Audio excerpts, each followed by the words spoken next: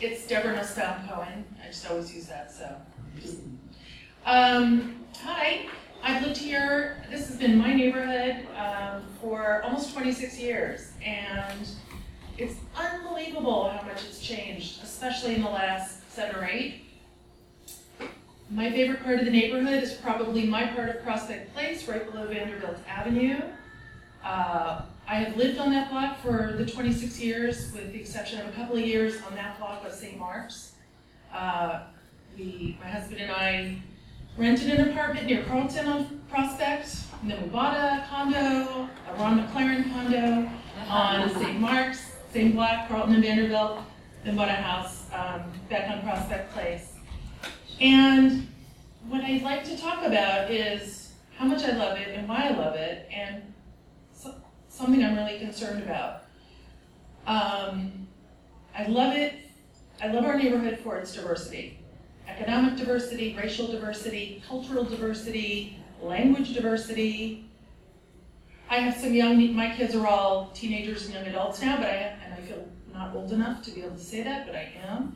And, but I've gone to Underhill, the now fabulous Underhill Playground, which used to be just a drug dealing den, with some young nieces and nephews in the last few years, and it's astounding. The variety of European languages you hear is amazing. So I love the international quality to our neighborhood, the sophistication of it, that we have an independent bookstore on Vanderbilt Avenue, that I am a religious Jew, and I am good pals with the owners of Met Food, who wished me a Happy New Year in Hebrew, and I wish them a good Ramadan in Arabic, and that I feel safe with my neighbors is really an awesome thing.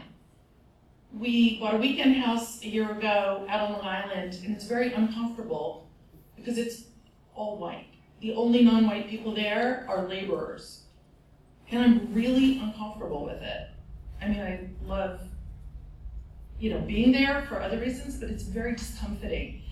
And whenever I travel, even to where my sister lives in Philly, wherever I go, I come back and I notice what a rare thing it is to have this kind of diversity.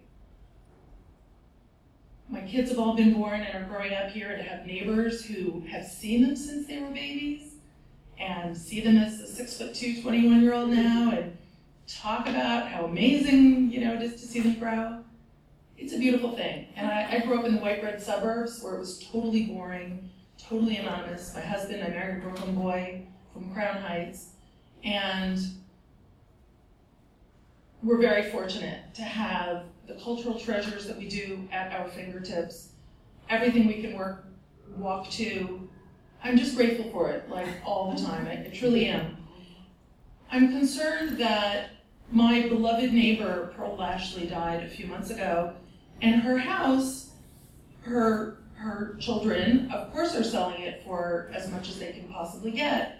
I'm sure it will sell to a law firm partner or an investment banker, somebody like that. Now, I've met lots of those kinds of people who've moved onto my block in the last couple of years. They're really nice, and they've got young kids, and they're lovely folks. It's not about them as individuals, but that diversity is disappearing. The economic diversity, as well as the racial diversity and the cultural diversity. Growing up, my son was best buddies with an African-American kid from down the block who lived with his grandparents. They sold a few years ago. Why wouldn't you, and move to a different neighborhood with a lot of money in their pocket? But it's more, upper middle class, upper class white people who are moving onto the block, and I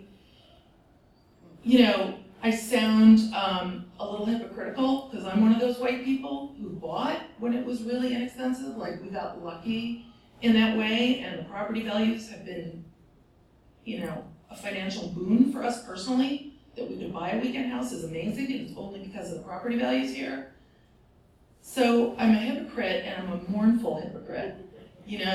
I was the white person with the stroller and the little one on the corner of Vanderbilt and Prospect, and now I really resent those 6 parents, self-absorbed, clogging up the corner outside Milk Bar, where they, I go there for coffee sometimes with friends, but I really don't want to pay $8 for a pet, a bowl of lentil soup that's not even very good, that costs about 50 cents to make. And, you know, like, people are nice, but there's attitude that I don't like. And I have to confess, kind of resent having to say, excuse me, to all those people clogging the corner now, because they're in their own yuppie self-absorbed haze and not aware that there are other people around. And so I probably sound like a hot mess, but, you know, it's a complicated neighborhood, and it's a wonderful, rich, multi-layered, complex, complicated neighborhood. We have that huge building going up down Vanderbilt. It's gonna have 278 apartments. That's like 1,000 people. The traffic on Vanderbilt is already insane. You know, it's worse than Midtown Manhattan. It really is, like at 4 o'clock in the afternoon. You know, I worry about what this is doing to our neighborhood. I don't want to live near Skytown, so I live in Brooklyn. I don't want to have high rises out my backyard. It's coming. I had Marty Markowitz in my house years ago when he was the borough pres. He was like, isn't it exciting? Atlantic Currents is coming. No. And I brought him to my back door and I said, see that blue sky? See those trees? That's what I want to see. And that's going away. Subtext, because you sold us out. He's like, no, you're going to love it. Whatever. It's a fait accompli. It's here to stay. It's coming. But I really hope that the texture of our neighborhood stays, even with all that development. Thank you.